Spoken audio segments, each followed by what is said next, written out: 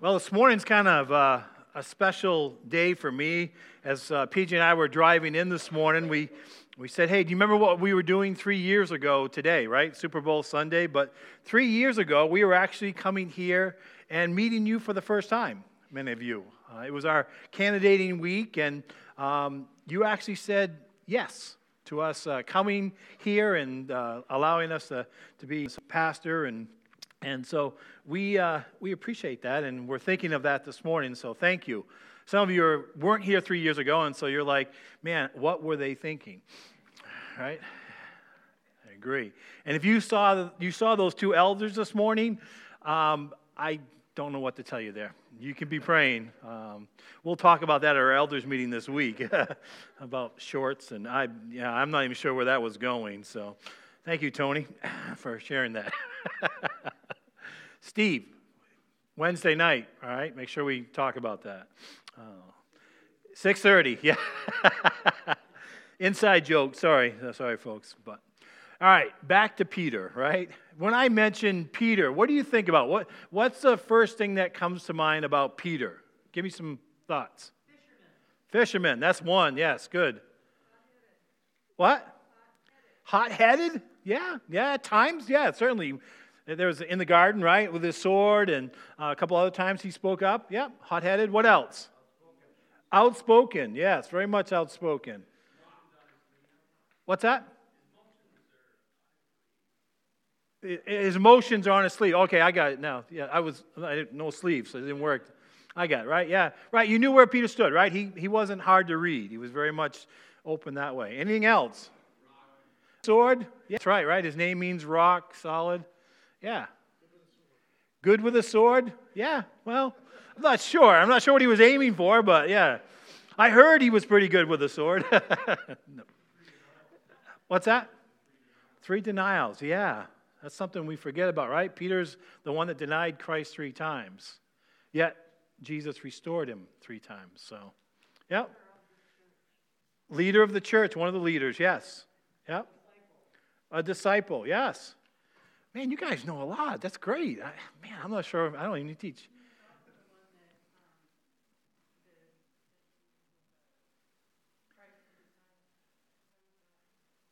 He identified him? Yeah.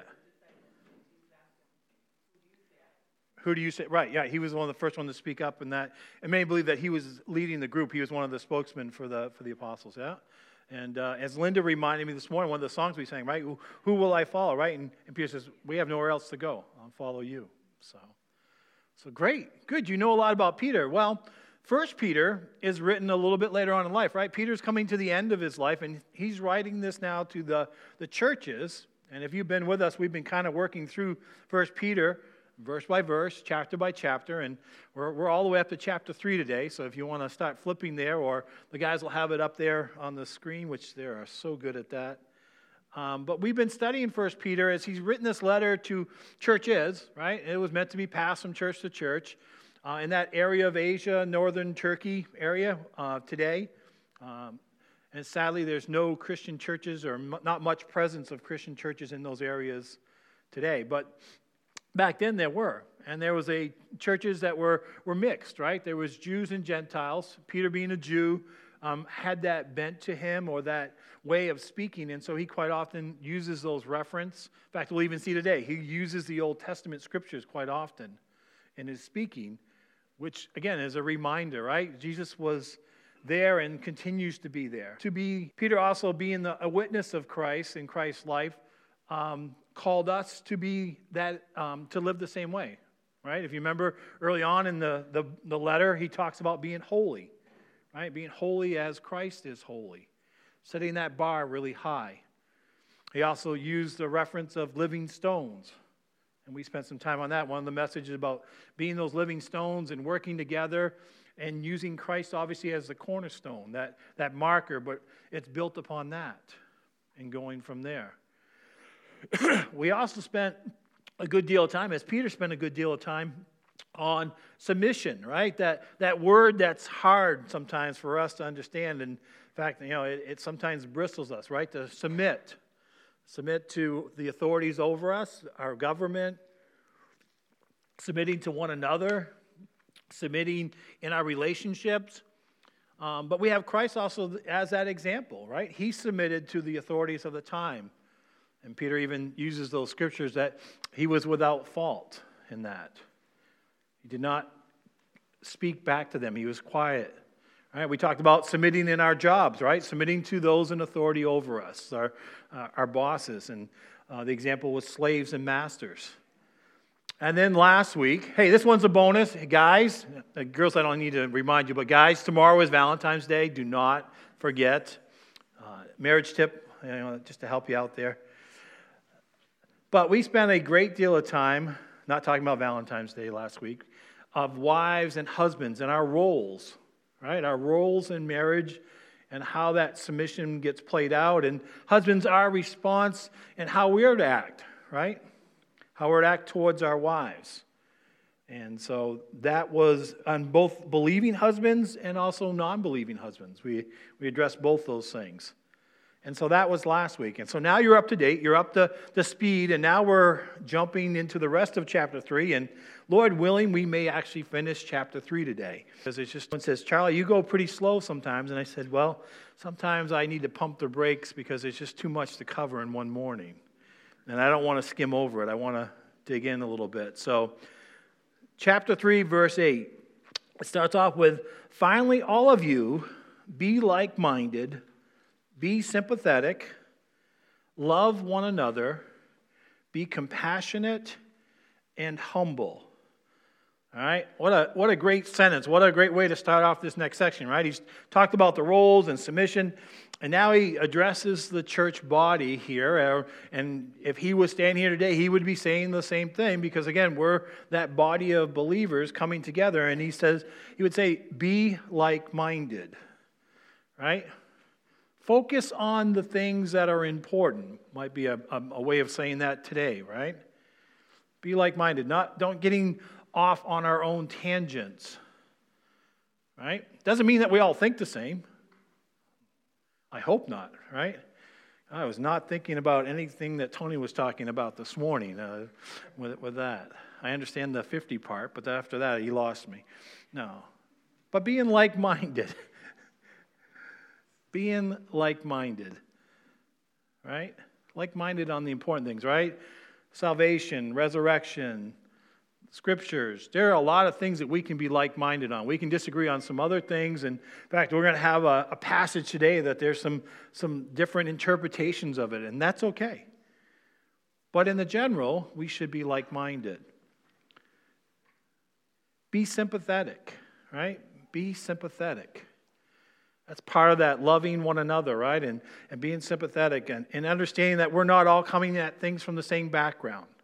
Or we may be in different spots in our growth, right? Our spiritual growth.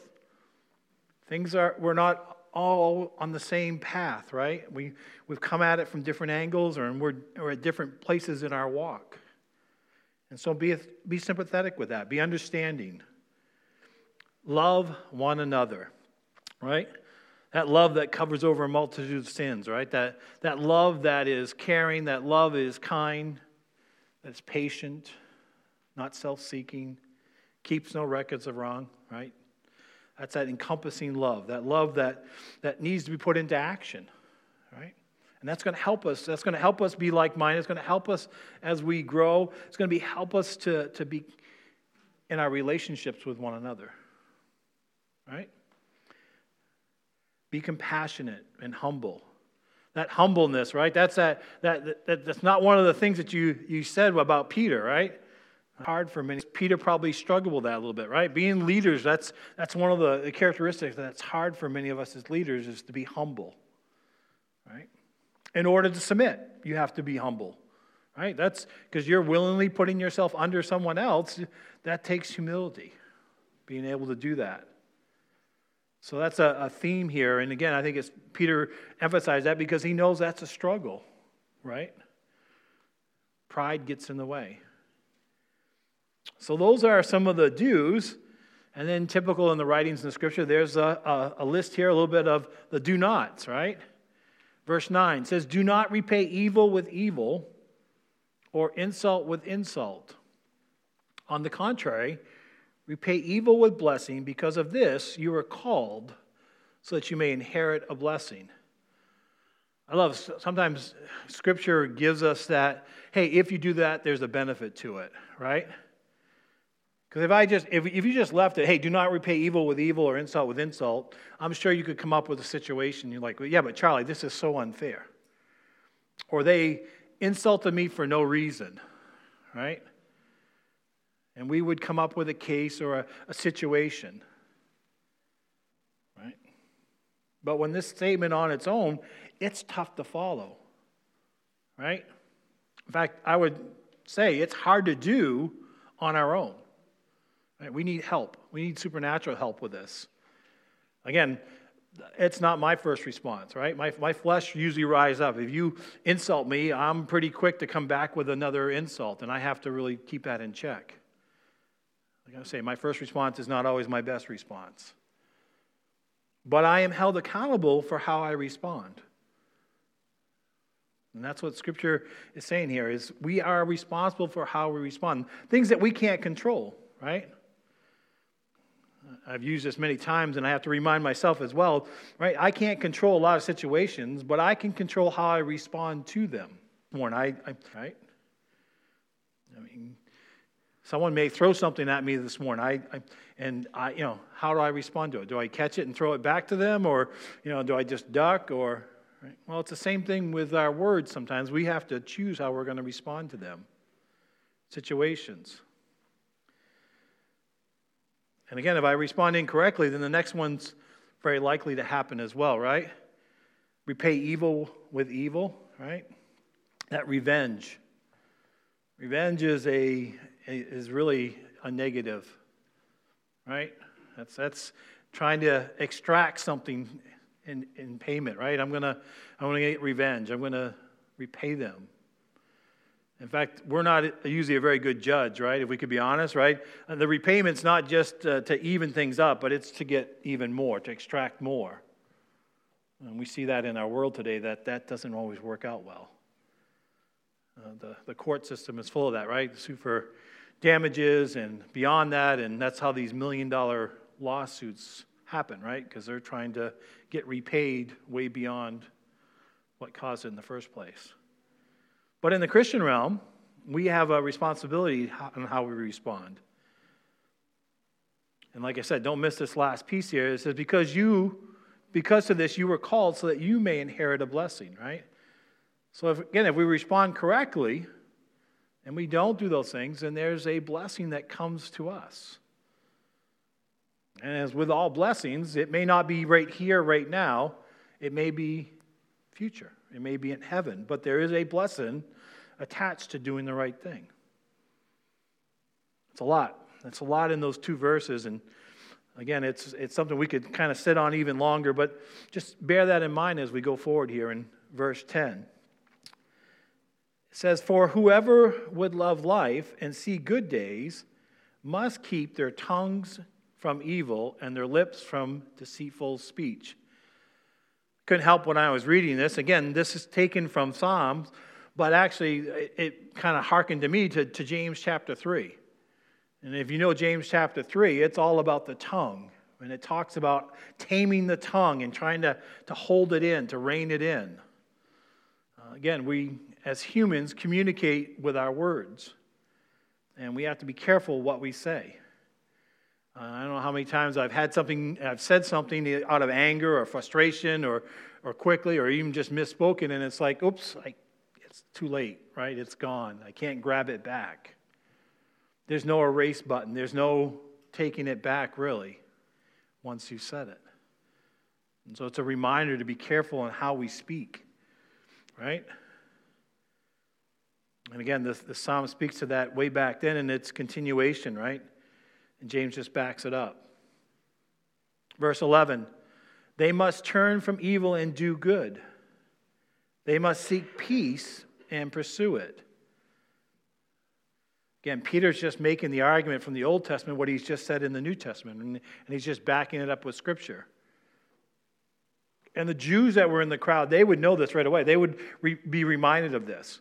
Quite often in the synagogues and their services, way back when the Jews would gather, they would quote the Psalms. That would be the scripture that would be most likely used in most of their services. And so they would know this. This may be something that they would have sang and put words to song. And so seeking peace and pursuing it takes effort.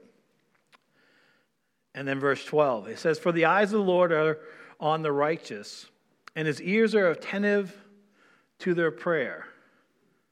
But the face of the Lord is against those who do evil." Again, that reminder here, right? God sees it all. God sees not only what we're doing, but he knows our heart motivation behind it. He sees what's going on. And just like when we talked last week about in marriage and the husband, it's our prayer life can be affected by these things, right? It says the ears are attentive to their prayer, right? He hears, he knows what's going on. And if we can turn the corner, we don't have to worry about that other person, really. In light of this, it's saying the Lord is the one against those who do evil, right? In the end, God will judge, and he will take care of those he loves. So it's a beautiful paraphrase of this psalm here, Psalm 34. Peter's going to shift here a little bit now, as that reminding done. Also, as that church is under persecution, they're being falsely accused, they're being done evil to. They're outcast in many ways. Verse 13, "Who is going to harm you if you're eager to do good? But even if you should suffer for what is right, you are blessed. Do not fear their threats. Do not be frightened." I love this. Peter actually knows that there's going to be some disagreement with what he's just said. And so he's setting the stage, very almost like Paul-like in his response, right? He knows there's an argument that could be made, and so he's speaking out ahead of it. He's getting ahead of it a little bit here. And he says, yeah, who would not want you to do good, right? Who's going to speak against that? Well, sometimes that could happen, and you might come up with that situation. And so he gets in front of it. He says, who should suffer what's doing right? But do not fear their threats. I think I mentioned a few weeks ago, I taught an evangelism class for LAPS, and there was 14 people. It was a great time of coming together. And the number one thing that came out, and I asked the question, and it'd be great to even for you, but it'd be like, what keeps you from sharing your faith with others? What keeps you from sharing your faith, right? And the number one answer was fear. Fear of rejection, fear of the relationship, fear of offending, fear, right? Fear keeps us quite often from doing what God's called us to do. And he's saying the same thing here, really, in another situation. He's saying, do not be fearful. Do not be frightened. Do not let it hinder you from your walk, right? Joe challenged us this week, right? That's a great challenge. And one of the things that would keep us from taking on that challenge would be fear, right? Fear of that awkward moment or that situation or rejection. Verse 15 says, "But in your hearts revere Christ as Lord. Give the reason. Always be prepared to give an answer to everyone who asks you, to give the reason for the hope that you have." Right? Always give an answer, right? Joe, you used a great example, right? What's the joy? What's the joy in your heart? Why do you have joy, right? Or why do you do what you do? One of the things that is always a challenge is taking that physical, right, and turning it into a spiritual conversation, bringing it back around, right? Someone may ask you on tomorrow morning, what did you do yesterday, right? And again, we could spend a long time talking about the Super Bowl and the party we went to and the things that we did, but it would be easy to leave out, hey, no, I committed the morning to being in worship with fellow believers in Christ. I went to church. What a great lead-in, right, to bring that around. But giving that reason, but then it gives us a warning with it, right? And how we do it is important, right? It says, but do this with gentleness and respect, keeping a clear conscience, so that those who speak maliciously against you or your good behavior in Christ may be ashamed of their slander. Right? So doing it with gentleness. Right? I think this nullifies the Bible thumper, right? The beating people over the head with scriptures. Right? But do it with gentleness. I think I mentioned I've been working through a book on gentleness, right? It's one of those fruits of the Spirit, but we kind of gloss over it, and gentleness doesn't always work in our context, and it's hard to kind of grasp it. And so this book has been helping me a little bit and just get a little bit better understanding of what gentleness is. And again, it's not a meekness or something, but it actually takes great care to be gentle. It takes great effort to be gentle. And how we speak to one another and how we handle situations. Here it's saying gently, right? With tenderness. And here it's saying how do you do that in a world that's coming against you? Someone that's slandering you. Right? This obviously ties back to they're insulting you, right? How do I repay them, or how do I respond back to them? And so this works together here, and Peter is encouraging us to do that with gentleness. Verse 17. For it is better, if it is God's will, to suffer for doing good than for doing evil. For Christ also suffered once for sins, and the righteousness for the unrighteous. To bring you to God, he was put to death in the body, but made alive in the spirit. Right? So again, Christ is our example. Peter doesn't forget that. He's reminding them, hey, Christ is the example here, right? And Peter watched him suffer. He watched what he went through. And Jesus was doing good, yet he was persecuted and crucified. Right? He's the example.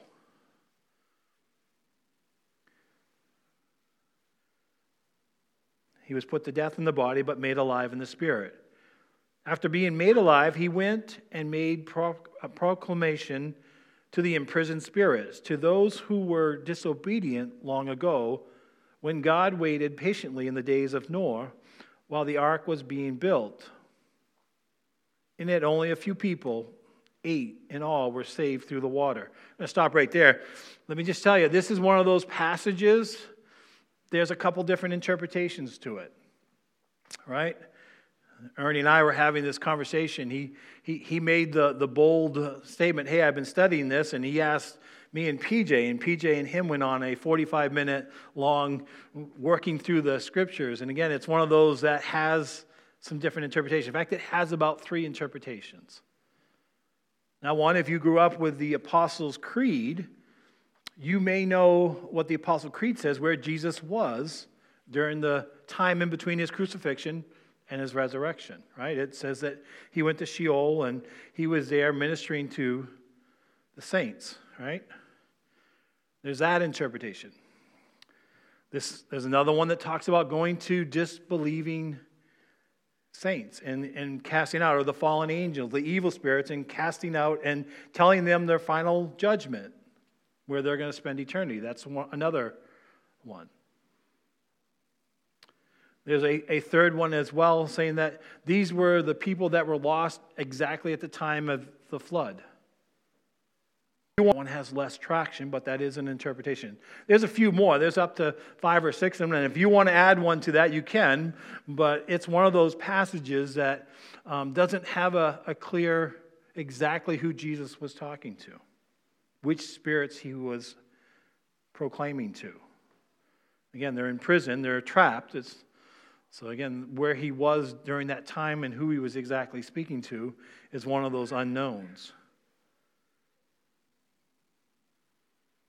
Old Testament saints, New Testament, martyrs, unbelieving, fallen angels. He was speaking to someone. We don't know exactly. And so I'm not going to tell you which one. And again, it's just one of those things that you can wrestle with the scriptures, and you may have to just come to the point where I am. I don't know for sure. But I want to be honest with you this morning that sometimes it's not always clear. Good scholars have argued this out. But Peter does take from that point, he shifts over to Noah, and I think it kind of trips on to the next memory, and he goes from Noah, and he says, while the ark was being built, right? That time frame, that 120 years that Noah was preaching while he was building that ark, he came under criticism, right? People didn't understand him. It was a wicked world at that time. And he likens the ark as baptism, right? Through the water. He makes the connection here. It says, and this water symbolizes baptism, that now saves you also, not the removal of dirt from the body, but the pledge of a clear conscience toward God. Again, this is another section here, and this is another part of the scriptures that gets kind of sticky in some circles, right? This is their passage that they use to justify infant baptism. We don't believe in that here. We don't believe that's part of salvation. We believe that's an act that we do afterwards. It's a symbol that we do as an ordinance to proclaim what Christ has done for us. And again, we use the water of going in before death, coming alive, right? We identify with Christ as part of our testimony. And so we do that as adults. We don't do that as children. Now, I understand there are other denominations that do baptize kids. I had that conversation this past week. That's one of those things that comes up, and they ask the question, right? And it can become a focal point, and those that believe that children have to be baptized will use this passage, and they'll say, this is why we do what we do, right? It's that saving, and they believe that it saves them until they can make that decision on their own. There's an age down the road that there's usually a confirmation or a time of teaching, somewhere around age 12 or 13, depending on the church. Again, we don't believe that here, but this is the scripture that they use for that, for baptism. Back to the scripture here as we kind of wrap this up, right? Baptism is not the removal of dirt from the body, but the pledge of a clear conscience towards God. It saves you by the resurrection of Jesus Christ, who has gone into heaven and is at God's right hand with angels, authorities, and powers in submission to him. I love how he kind of pulls it back around, right? The focal point here really is on Jesus, right? The work that Jesus did on the cross and the resurrection thereof. And again, that where we can take that hope that we can identify with Christ and we have that same promise. And in a fallen world and in the time that they're at and the time that we're in at now, we need that hope, right? We need that hope of that future. This is not all there is to our lives. And we have that hope through Jesus Christ and the resurrection of going and being with Christ. Interestingly enough here, he pulls it back around here as well, and he says that God is sitting at the right hand, right, with the angels, authorities, and powers in submission to him. There's that word again, that submission, right? Right? We all at some point have to submit our lives to God. There is a judgment coming where every knee will bow. And so that submission, it's good practice if we start working on it now. And I think if I draw nothing else out of this section, I could pull that out of it and say, you know what? It's good practice for heaven to start submitting now, humbling myself and putting myself under Christ's authority. We did it. We got through chapter 3.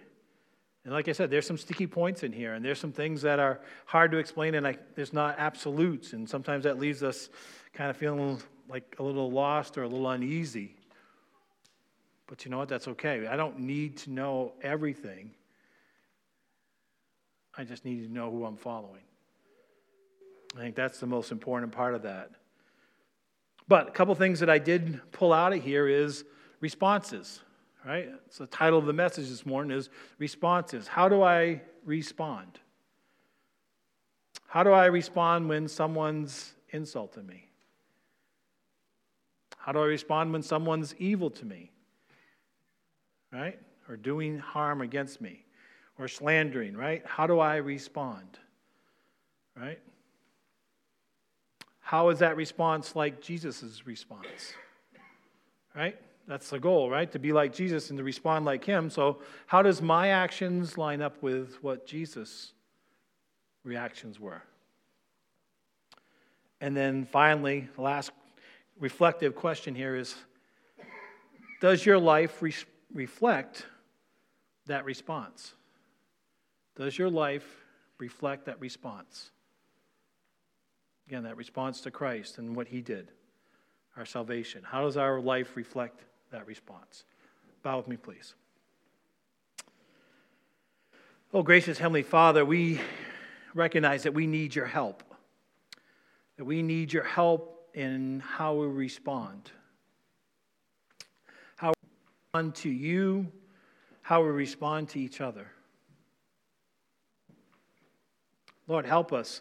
Help us in our daily walk. Help us as we live out our lives, Lord, to respond correctly. To respond biblically and Christ-like. Lord, I thank you for the opportunities that you give us. I thank you for the guidance and the Holy Spirit that lives within us that can help us in those moment-by-moment situations. Lord, we just thank you and we praise you in Jesus' name. Amen.